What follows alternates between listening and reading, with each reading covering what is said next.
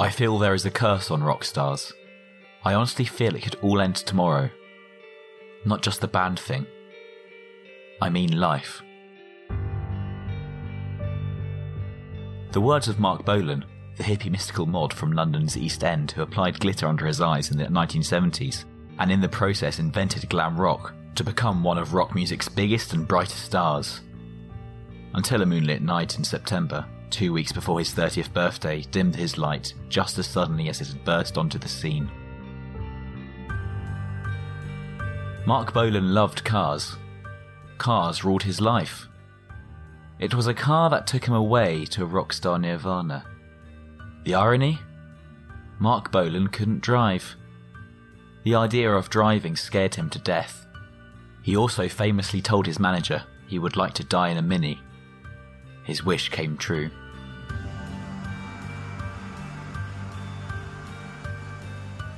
This is the story of the hackney dandy in the rock and roll underworld.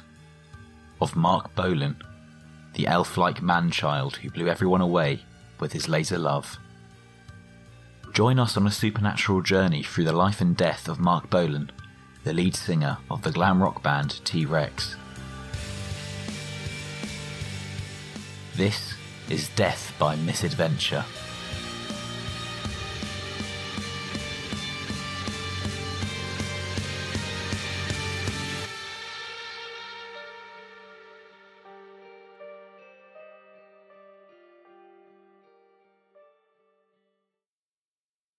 Half Jewish, half Christian, Marc Bolan was born Mark Feld on September 30th, 1947, in Stoke Newington, London. He was named after his uncle, Private Mark Feld, a Jewish soldier serving in Great Britain's armed forces who was beaten to death by a fellow soldier during an unprovoked anti-Semitic attack. Bolan's uncle was just 20 years old and died 13 months before Mark was born. Mark knew of his heritage, and it was to have a profound effect on him towards the end of his own life. At the age of 9, Bolan firmly believed he was destined to become a star. One of his many heroes was James Dean. Like Dean, Bolan was convinced he would die young. But first, he had to achieve hero status. He did that by sheer drive and determination, fueled by incessant self-belief that was virtually overwhelming and all-consuming. As Bolan once wrote, "I am my fantasy." He was also addicted to the idea of fame from a very early age. As journalist and former publicist Keith Olpham noted, fame was the drug for Mark. His devoted parents sent him on his way. His mother brought him his first guitar for his 9th birthday. He probably formed a skiffle band. At school he played guitar in Susie and the Hula Hoops, a trio that included 12-year-old Helen Shapiro. During lunch breaks, Bolton would play his guitar in the playground for his friends. As a boy, Bolan would loiter at the stage door of the Hackney Empire, touching the hem of the garments of stars such as Cliff Richard and Marty Wilde. Marty would go on to become another of Bolan's musical influences. Expelled from school at 14, Mark didn't care. School wasn't teaching him the things he wanted to know. By then, his dad had already inadvertently given him the new keys to a future life when mistakenly buying him a Bill Haley record. He thought he was purchasing the Ballad of Davy Crockett by Bill Hayes. It wasn't long before Bolan was falling in love with the rock and roll of Gene Vincent, Eddie Cochran and Chuck Berry, and would hang around coffee bars such as Two Eyes in Soho. Dressed as a mod, Bolan appeared as an extra in an episode of the television show Orlando, and briefly joined a modelling agency, appearing in a clothing catalogue for the John Temple menswear store. Mark became obsessed with his appearance and clothes, and he soon became known for his impressive wardrobe of sharp suits and expensive shoes. It wasn't long before the media noticed him. "I've got 10 suits, 8 sports jackets, 15 pairs of slacks, about 20 jumpers, 3 leather jackets, 2 tweed jackets, 5 or 6 pairs of shoes, and 30 exceptionally good ties," Mark enthused. This fascination with his image stayed with him throughout his short life. Marc Bolan was only 5 foot 4 inches, but he was possessed of a charisma and drive that always made him seem larger than life. To his friends, he had a conviction about his destiny which they found truly terrifying. At the age of 17, nobody had the faintest idea who Bolan was, but that didn't stop him telling the London Evening Standard that he was destined to be the world's biggest pop star.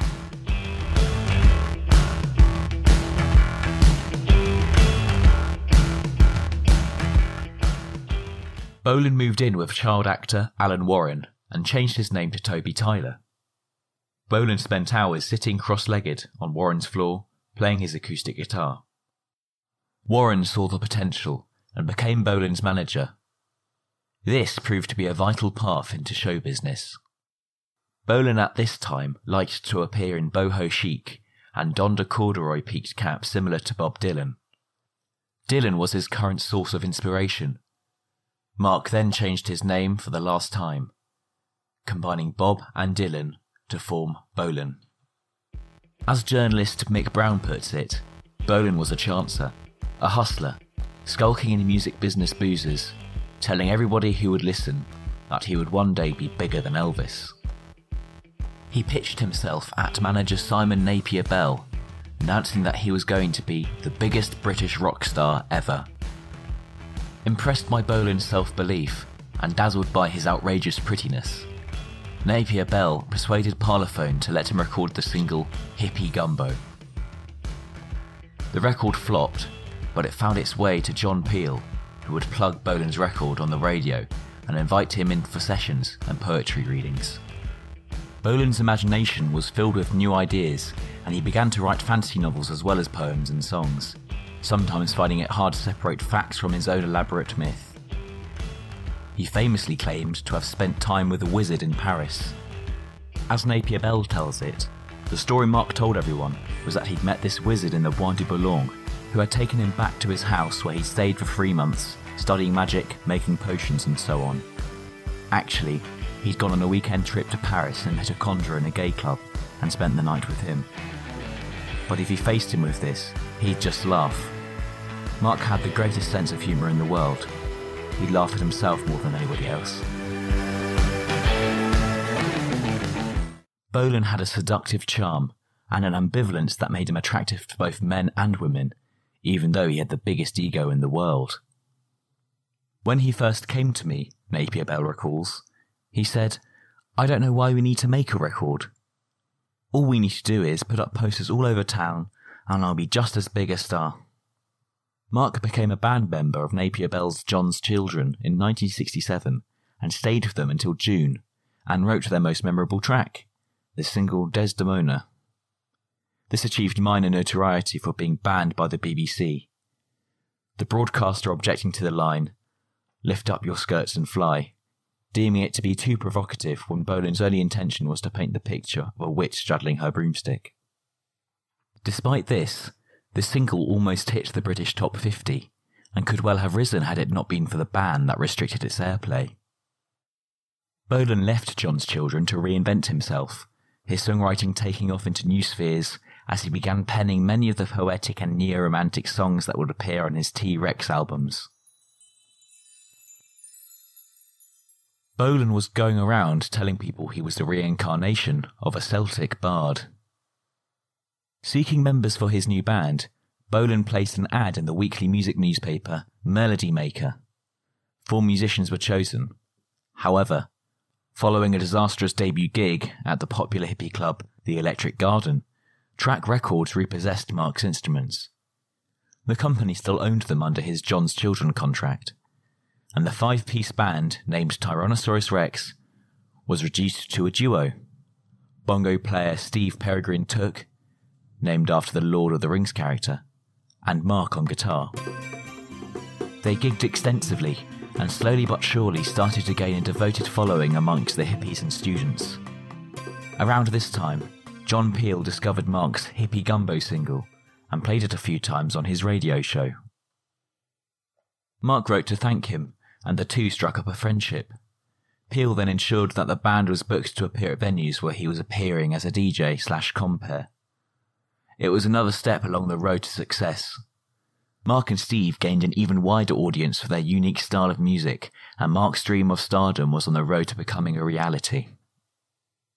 Simon Napier Bell, however, felt he could no longer do anything for the band and left. Bolan signed a new management deal with Black Hill Enterprises, where Mark was introduced to his first great love and future wife, June Child. The band's breakthrough came when an American producer named Tony Visconti walked into the Electric Garden, which was now called Middle Earth. Bolan was on stage, in his familiar cross-legged position on the carpet, hunched over his guitar, his face half obscured in a cloud of curls, while Peregrine Took banged his bongos beside him. Visconti was immediately struck by their originality. "I came to London thinking the British countryside was full of rock groups, but I soon realised that the four-piece pop group was used to exhaustion. The sound of Tyrannosaurus Rex and the music was kind of tribal, but it had the elegance of Mark's lyrics. They were stunning. I didn't see a musician," remembers Visconti. "I saw a star. I went up to him and he said, 'Oh, you're the 8th producer I've met this week. John Lennon was in here last night and he wants to produce us.'" He was totally full of himself. At 10 the next morning, Bolan called from the street outside Visconti's office. "He made it sound casual," says Visconti. "I'm just passing by. We'd like to come up and audition," said Bolan. They unfurled their carpet on our floor and played the whole set. The rest, as they say, is the stuff of legend. With Visconti at the helm and the drug-addled Steve Took replaced in 1969 by Mickey Flynn, whom Bolan met in a health food restaurant, the first couple of albums stayed firmly within the realm of Magic Mushrooms and Pixies.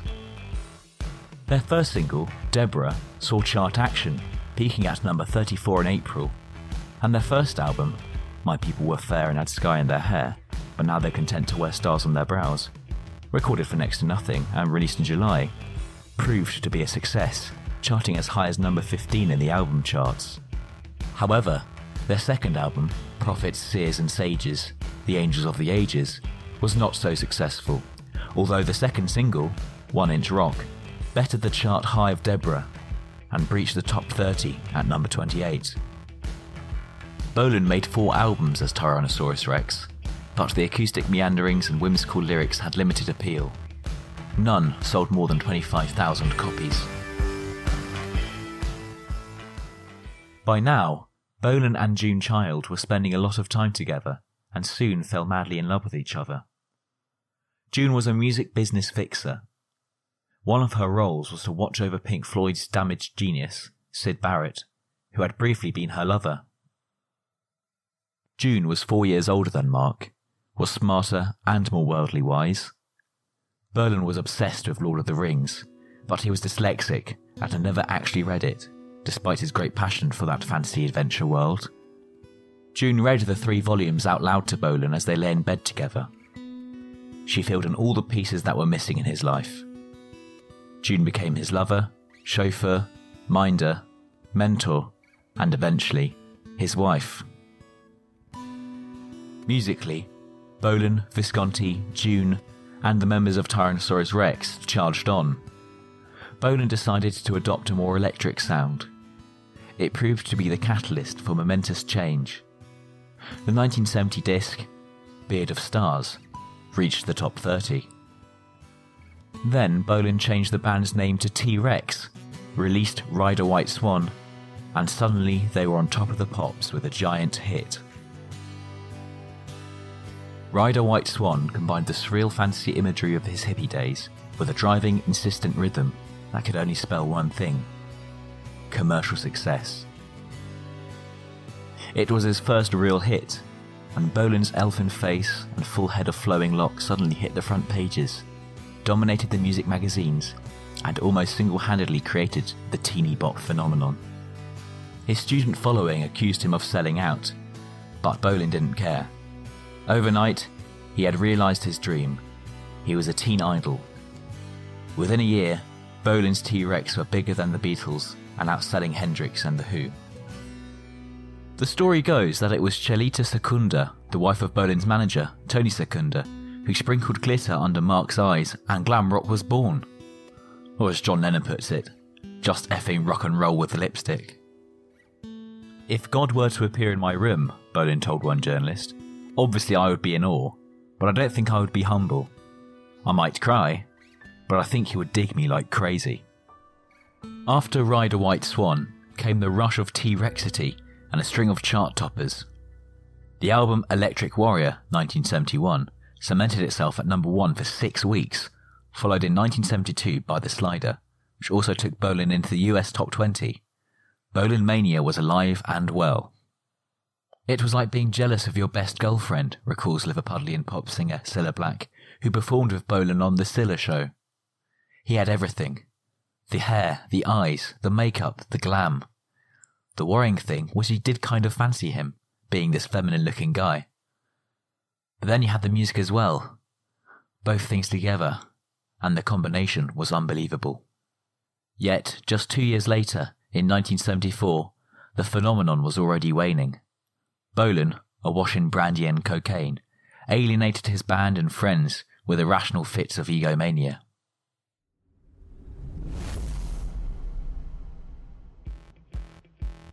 It can't last, Bolan said in 1972, when the hit parade was studded with his name and hits.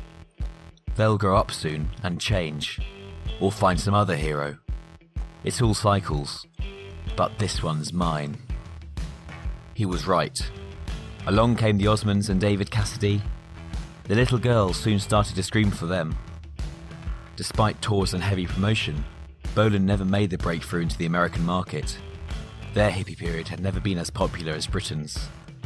It happens to most rock stars, Visconti says with a heavy sigh. We'd be in the studio saying, "What's going on?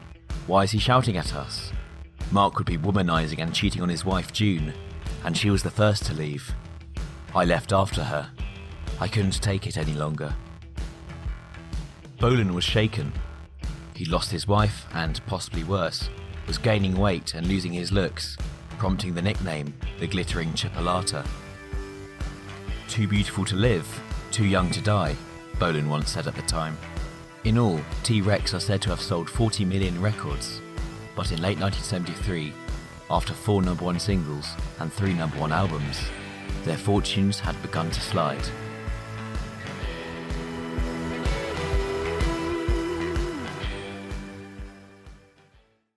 Placing his fears aside, later that year in 1973, Bolan and T-Rex flew to Munich to record their 9th album, Zinc Alloy and the Hidden Riders of Tomorrow. It became T-Rex's first album not to make the top 10. Bolan himself later admitted in an interview that musically the Zinc Alloy period was terrible. He was involved with drugs, high on cocaine, and was drinking excessively. He said he just didn't want to be a rock star anymore. Bolan felt lost and was facing a spiritual battle linked to his traumatic past. Part of Bolan's insecurity was deeply rooted from his childhood as a half-Jewish child growing up in the East End, and he felt emotionally disturbed by the fact that he was named after his murdered uncle. In fact, one night while recording the T-Rex album, Steve Curry, the bass player, found Bolan crying, and he was running up and down the hotel hallway above the basement studio, saying he could feel the pain of all the victims of the Second World War. Bolan was spooked by the fact that a concentration camp was less than 20 miles away from the recording studio. His girlfriend, Gloria Jones, witnessed the breakdown. She told friends that Bolan came back into the control room and was freaking out. He was scared and he wanted to leave. He said he was being followed by a crying Jewish family he believed to be Holocaust victims. Gloria believed Bolan was fighting an emotional life and death battle at this point. He was trying to cope with Germany, his family background, and his career falling apart. Bolan was living a nightmare and on a fast downward spiral. It was becoming too much for him. All of Bolan's relationships were breaking down by then. Apart from Gloria, he didn't have anyone to rely on because Visconti was about to go and work with Bowie, and his mates had decided to leave the band. They'd had enough.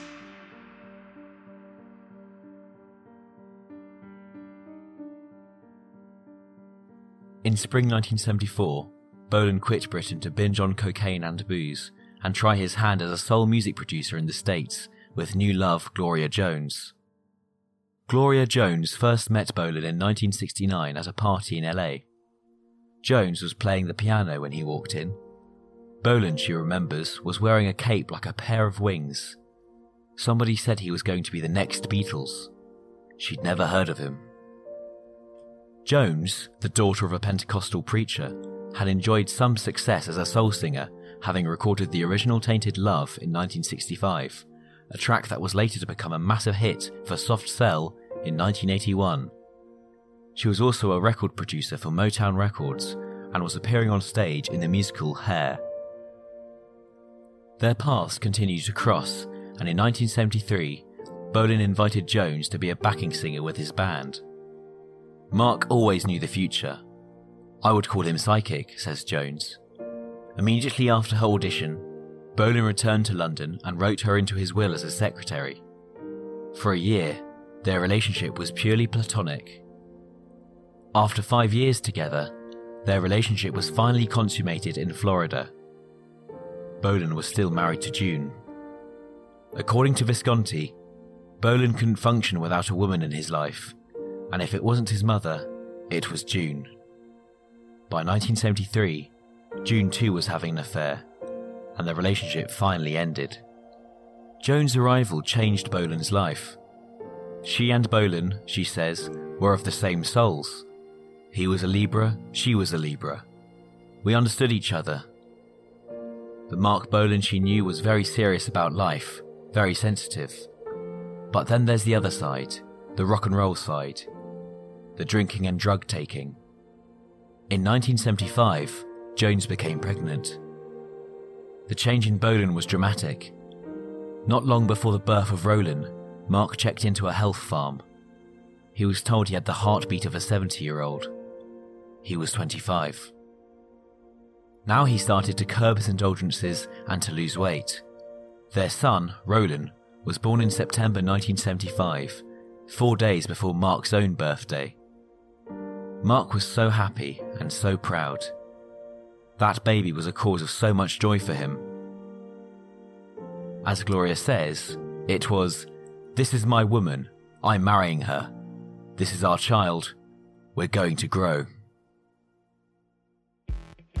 With the birth of his son, Bolan's life seemed to take on a new meaning and purpose. In 1976, he released I Love to Boogie, and the following year the album Dandy in the Underworld. Critics hailed it as a return to winning ways. I Love to Boogie had become a top 20 hit. In August 1977, Bolan was given his own TV show, simply titled Mark. He was a fitter, happier Bolan, and was planning Series 2. He also hit the road again, touring Britain with new wave band The Damned in support. It was to be his last outing. Mark was firing on all cylinders, frontman Captain Sensible of The Damned recalls. He'd got rid of his drug habit, he'd gone through his arrogant stage, he was almost humble, he was getting fit, the cheekbones were coming back, he was excited, he had a great band, and the songs were getting better. The last episode Bolan recorded for Mark had old friend David Bowie guesting. On a narrow stage, the duo sang together at the conclusion of the show. As they finished, Bolan stepped back and accidentally tumbled off the stage, leaving Bowie standing alone. In a way, it was kind of symbolic. There was always this idea in Mark's mind of die young and make a good corpse, says Keith Oltham. That horrible expression? He once said, "I honestly feel it could all end tomorrow. Not just the band thing. I mean life." And these weren't just flippant remarks. They did seem to come from some weird inner conviction.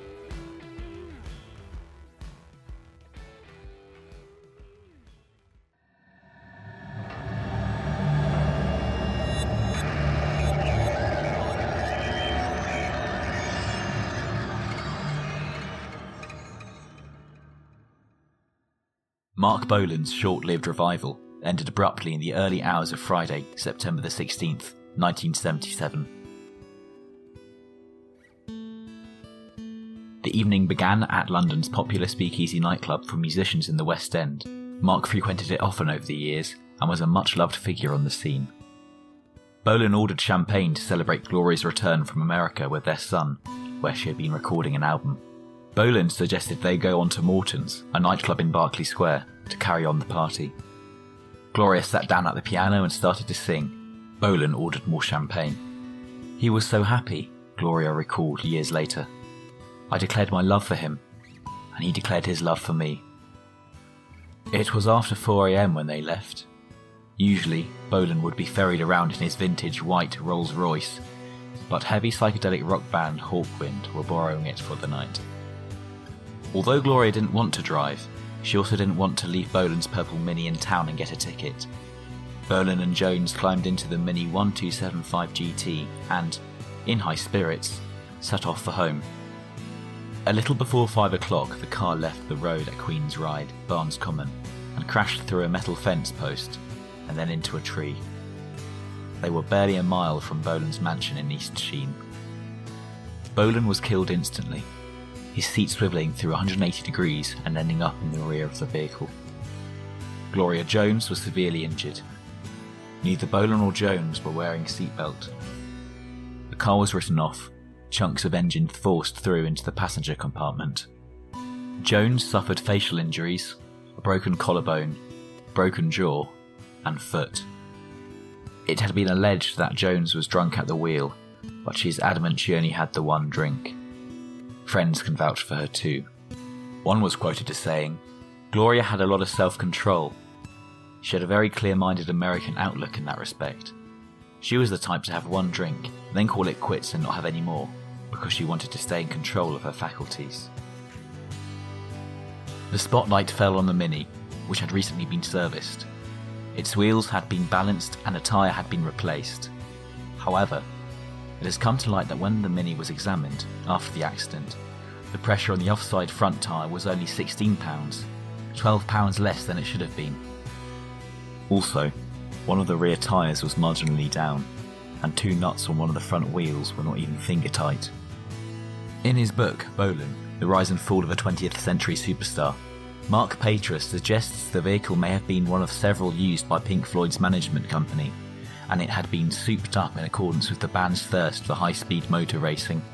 Bolan's publicist, BP Fallon, visited the crash site in Barnes personally. "I got a phone call in the morning from my friend Fatna O'Kelly, who was the manager of the Boomtown Rats. He said, 'Have you heard the radio today? Mark's dead.' It was unreal. Elves had died not long before, and I was round Mark's house when the news broke. Mark said, 'Do you know what? I'm really glad I didn't die today, because I wouldn't have made the main story.' When Mark died, I think it was the same day as Maria Callas. He got the main story, thank goodness." But when you think about some of Mark's phraseology, Tyrannosaurus Rex, Eater of Cars, Hubcap Diamond Star Halo, 77 is going to be heaven, the latter being a line from Bolan's final single, Celebrate Summer. It's all writ, it's all known. Estranged wife June Bolan went to pay her respects to Mark's dead body. "She told me his face looked so beautiful, and he had only one little mark over his eyebrow," says Tony Visconti. "That was the only indication he'd been in an accident. She couldn't understand how that had killed him. Just one tiny little mark." "What I learnt in life," says Gloria Jones, "is that one is chosen to be there for the good and the bad. Nobody around us was saying, 'Don't drive, let's put you in a taxi.' When you're a star, you have your valets and your bodyguards. But that night it was just Mark and me. My point is, if we had been in that bad a state, somebody would have said, 'You guys can't do this.' At the point on Barnes Common where the crash occurred, the road curved. There was a small hump, the tarmac then giving way to gravel. And when we made that turn, says Gloria, we weren't on the road, we were on the gravel. We'd been driving for 45 minutes and the wheel came off on that hump. If we had been in a larger car, Mark would have survived." Harry Feld, Bolan's older brother, was on early morning duty driving his bus in Portsmouth when he heard of the demise of Mark. Harry immediately drove to London to collect Phyllis, then stopped at Bolan's house before going into the hospital to identify his brother's body. Harry returned to Boland's house an hour and a half later, only to find that the house had been stripped. All Mark's guitars, his clothes, everything. The big bedroom upstairs was his music room. He had cupboards full of tapes. The whole bloody lot went. It appears whoever ransacked the house had a key. There was no sign of forced entry. Mark Boland's funeral took place on Tuesday, September 20th, 1977, at Golders Green Crematorium. Gloria Jones was still recovering in hospital and was unconscious. She wasn't told Mark had died until the day of the actual funeral. On that day, rock royalty was in attendance, including David Bowie, Rod Stewart, Steve Harley, and band members of The Damned. Elton John sent a bouquet, and the centerpiece was a huge white swan made from chrysanthemums. Mark Boland's funeral was a traditional Jewish ceremony with a dramatic flair. There was a rabbi reading a eulogy, and Mark's coffin was placed in the middle of two twin railroad tracks to take him on his final journey home. His producer, Visconti, remembers, "The eulogy was beautiful, and when the funeral organ music started, a big robotic arm appeared out of a crack just in front of the coffin to move Boland's body along the rails. As he moved towards us, a pair of doors opened, and flames burst out in front of us. At that moment, Mark's mother screamed, 'My boy!' I started crying, and everyone lost it." Boland's final last bow before he climbed the stairway to heaven. Although many of his songs refer to cars, Mark Bolan himself was scared to death of driving. Despite owning his famous white Rolls-Royce, among many other ostentatious vehicles, he never learned how to drive. The one and only time Mark did get behind the wheel of a car was when first wife June tried to teach him. Mark was very enthusiastic, but didn't enjoy the experience. In fact, he was deeply shocked when he thought he'd lost control of the car. And yes, that too was a Mini. When he climbed out, Mark had made his mind up. He was never going to drive a car again. Interestingly, in September 1973, on Battersea Bridge, and following their breakup, June Feld lost control of her Ferrari, crashing sideways into 3 oncoming cars before piling head on to another, causing over 2 hours of major traffic jams on both sides of the Thames. June was breathalyzed by police before being taken to Chelsea Police Station, where she was kept for 90 minutes. An eyewitness said, "I saw this woman driving this Ferrari across the bridge. Then there was a tremendous bang. It seemed as if there were smashed cars everywhere." The woman seemed dazed and muttering. Eddie Cochran, Boland's great hero, also died because of a car crash in England in 1960. The date? April 16th. The number 16 would play a significant role in Mark Boland's life, who would later die on the 16th himself. Paul Rowland, Boland's biographer, has been quoted as saying, "He didn't foresee his own death, but he had an inkling, a nagging fear he wouldn't live to see old age. Just maybe a feeling some people have that they're destined to take a certain path and it's going to terminate early. That is one theme that is running throughout his life." Boland himself had said, "There is so little time for us all. I need to be able to say what I want quickly and to as many people as possible. Time passes so slowly if you're not aware of it, and so quickly if you are aware of it."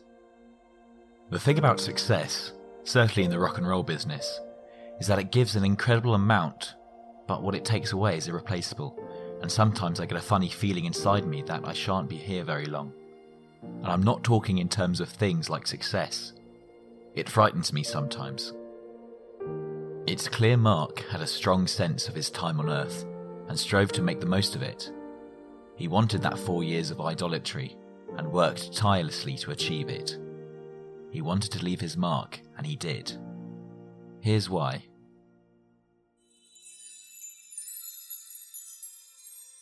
Mark Bolan was born on September 30th, 1947, under the zodiac sign of charming Libra, and had his moon in fiery Aries.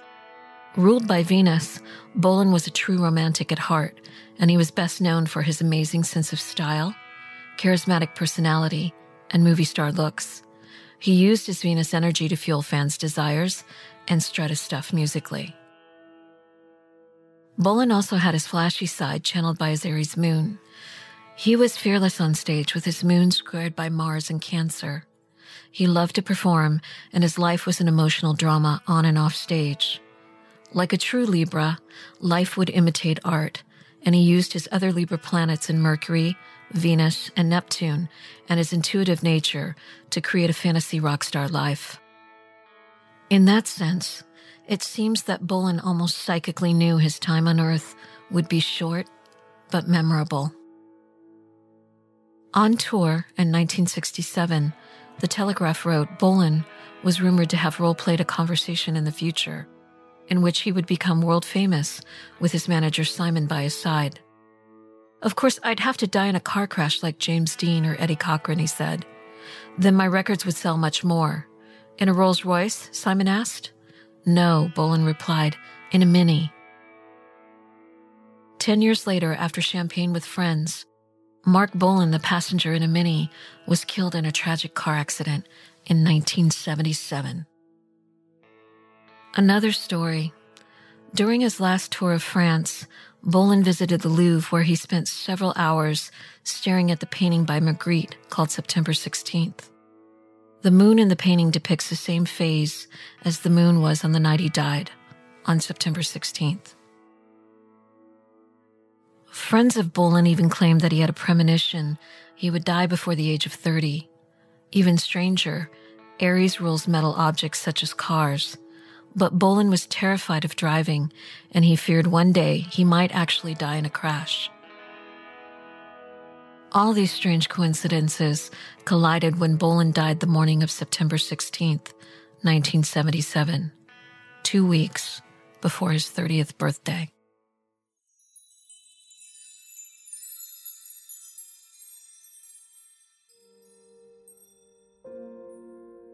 The coroner said that Mark died instantly when the Mini he was traveling in, driven by his girlfriend Gloria Jones, crashed and first hit a middle fence and then a tree. The birth time of the two lovers is unknown. However, the karmic ties between the two in their synastry chart is undeniable. The planet Venus in Libra plays a starring role in their birth charts, combined with Uranus in unpredictable Gemini. Yes, it was a passionate and tragic love story where fate would play a significant role in their relationship. It appears Mark and Gloria had an undying love for each other that added a mystical quality to their connection, but would forever bring emotional suffering and struggle for the mother and son. Another factor I look at when reviewing the chart of someone's death is the placement of the ascendant and the astrological moon sign. I often see the natal ascendant and the moon on the exact day of death are eerily connected to each other, and this is exactly the case with Mark Bolan's chart. On the day of the crash, September 16th, Moon in Libra was loosely conjunct Pluto in Libra. This powerful aspect was driven by a karmic emotional bond that collided with Uranus in Scorpio that morning, the planet of sudden surprises. This aspect indicates an untimely death, which came as a shock. In this case, a freak car accident that killed Mark Bolan instantly and changed the life of both Gloria and their son Roland forever. The scales of justice were prominent that day when Mark and Gloria's car crashed and their lives tragically swung between life and death. Yes, the three Libras, whose story would tell a tale of love and sacrifice, who would live and who would die. I believe what we hold on to and what we choose to let go of creates a never-ending cycle of life and death. The Libra connection between Mark Bolan, Gloria Jones, and their son is undoubtedly powerful in their astrological chart. In the afterlife, sometimes a child is assigned to a family because one or both parents have good karma or even unfinished business with the soul of that child. On the morning of September 16th, Boland spiritually came full circle with the mother of his child, and I believe he chose to sacrifice his life so his beloved Gloria could live and raise their son. In this case, Mark Boland's son was tasked to carry on the legacy of his father, and if you're a fan of T-Rex, you will know it has been extremely complicated for him.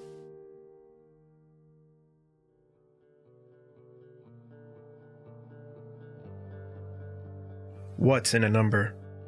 How does it affect a person's life, or in this case, how did it play a role in his shocking death? Mark Boland's life path number was number 6, which is not a surprise if you understand numerology. In numerology, 6 is actually considered one of the most harmonious and stable numbers. However, perhaps for that same reason, when something unexpected happens and the 6 falls into discord and disharmony, it becomes possibly the most destructive and dangerous of all numbers. One of the issues connected with this number is that people with life path number 6 are defined by the relationships in their life and are often prone to worry and are perceived as anxious. This was certainly the case for Mark Boland because he was terrified of dying young in a car accident. Unfortunately, was it his paranoia that contributed to his untimely death, or a premonition, or soul contract that he had with his girlfriend, Gloria Jones, who was driving at the time of the crash and had the life path number 3? The person who holds the life path number 3 is a powerful psychic, and it's a creative number that represents the bringer of change. No doubt, both Mark and Gloria's life was changed forever that day. And yes, destiny can be a harsh mistress in this case. Boland's death number was a master number 22, which is an interesting number for him to have. Why? Well, this number, while not associated with death alone, is known for being the number of people who fail to reach their full potential, but can achieve cult status, which is usually accomplished after death. This was not the case for Boland's music because he had already achieved rock star fame.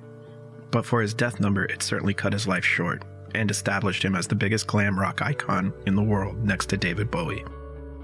Who knows? After all, what music Boland would have gone on to create if he hadn't died that day? Tragically, the story of the band was not a happy one for many of the members of T-Rex.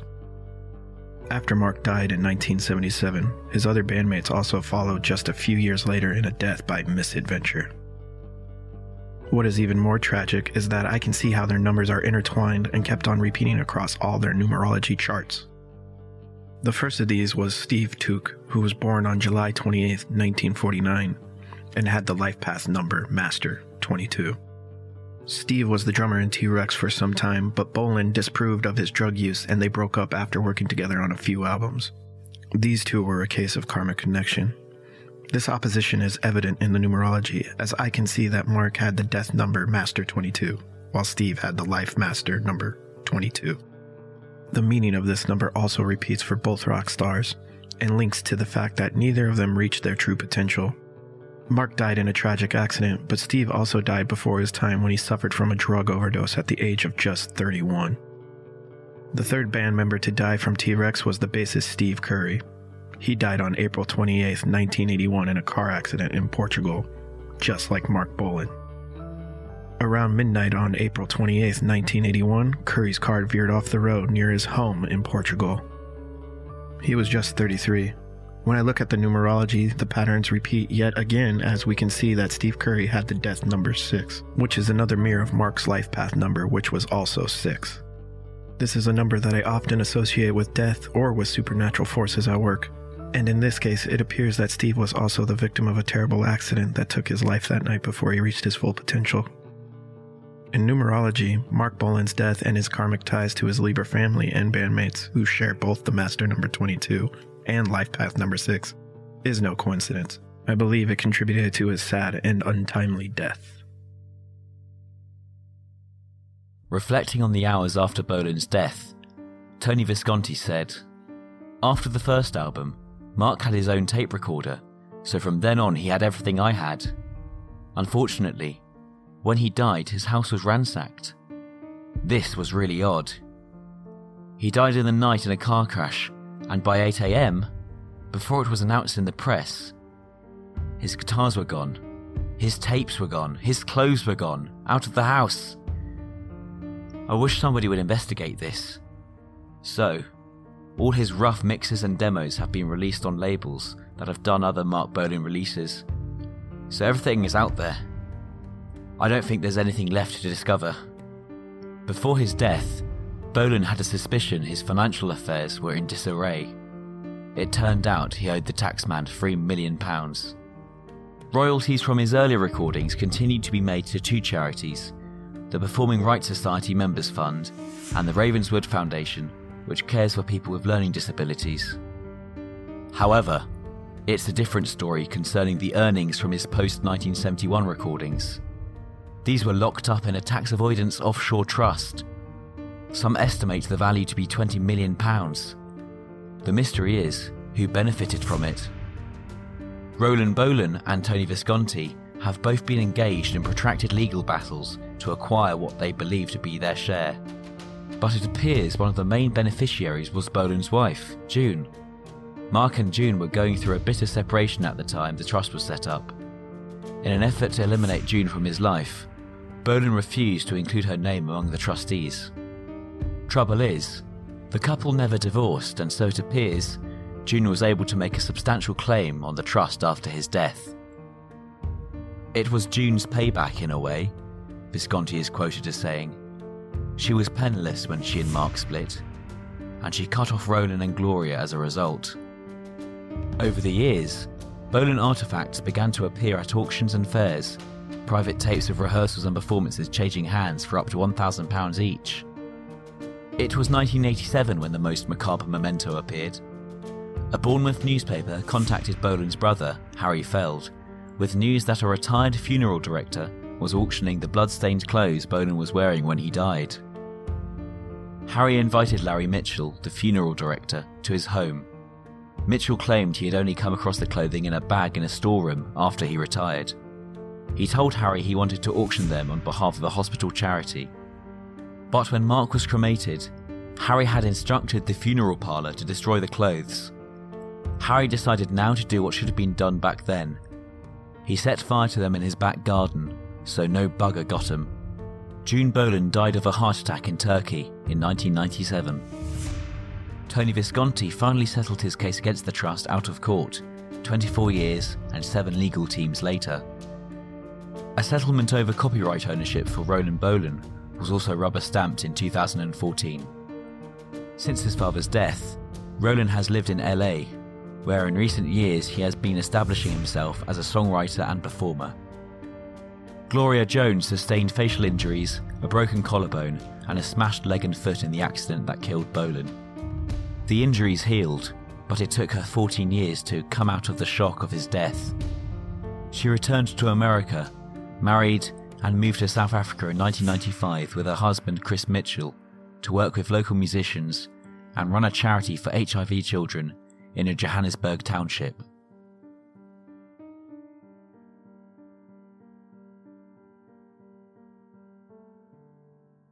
As we know now, Mark was a huge fan of Eddie Cochran, but what many people don't know is the young Marc Bolan, aka Mark Feld, was just 13 years old when he actually met Cochran outside the Hackney Empire, a theatre in the London borough of Hackney, where Cochran had just played a concert. Cochran allowed Mark to carry his guitar out to his limousine. Eddie Cochran's reign as a rock and roll star lasted 4 years. Maybe that's why Bolan famously remarked, "The prospect of being immortal doesn't excite me, but the prospect of being a materialistic idol for 4 years does appeal." In the event, Bolan got just 2 years. Between 1970 and 1972, his group T-Rex had 4 #1 singles, 3 at number 2, and for a brief, delicious moment, Marc Bolan was, if not the world's, then certainly Britain's biggest pop star. Eddie Cochran, as we know, died as a result of a car crash on the 16th day of the month, as did Mark. We leave you now with this last mystery, the most startling aspect to Bolan's life and death as a rock and roll star can perhaps be found with this tantalising twist. One of Bolan's last recorded songs is Celebrate Summer. It appeared on Dandy in the Underworld, his last album. A line in that song, "Summer is heaven," in '77, Put that together with this, and everything is neatly rounded off. The titles of Marc Bolan's first 2 recordings were Mrs. Jones and The Road I'm On, Gloria. Gloria Jones, Mark's girlfriend and mother of his son, was the driver of the Mini that crashed and killed him. Indeed, the lyrics to Gloria, recorded in 1963, can be seen quite eerily to foreshadow Mark's death. The road I'm on. Since we last loved Gloria, the sun's been up and down that many times. Since we last loved Gloria, I've been sharing love with women of kinds. Summer ends and leaves start dying. You won't see Robin crying. He knows where the sun is hiding, to another nest he's flying. You gave me reason, now I've got to roam, 'cause the road I'm on, gal, won't run me home. Hear my words, Gloria, echoing from mountains with a cry. Hear my words, Gloria, you'll see them, gal, reflecting of the sky. Hear it in the cold wind blowing. Hear it in the rivers flowing. No one in the mind that's growing. See, 'cause the cards that's showing. You gave me reason, now I've got to roam, 'cause the road I'm on, gal, won't run me home. 'Cause the road I'm on, gal, won't run me home.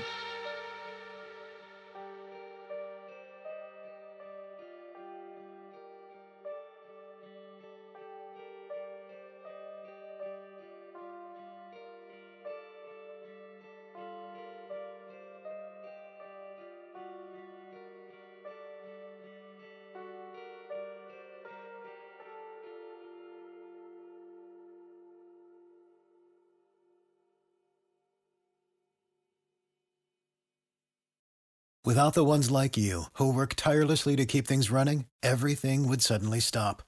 Hospitals, factories, schools, and power plants, they all depend on you. No matter the weather, emergency, or time of day, you're the ones who get it done. At Grainger, we're here for you with professional-grade industrial supplies. Count on real-time product availability and fast delivery. Call, click Grainger.com, or just stop by. Grainger, for the ones who get it done. When you need mealtime inspiration, it's worth shopping Kroger, where you'll find over 30,000 mouth-watering choices that excite your inner foodie. And no matter what tasty choice you make, you'll enjoy our everyday low prices, plus extra ways to save, like digital coupons worth over $600 each week. You can also save up to $1 off per gallon at the pump with fuel points. More savings and more inspiring flavors make shopping Kroger worth it every time. Kroger, fresh for everyone. Fuel restrictions apply.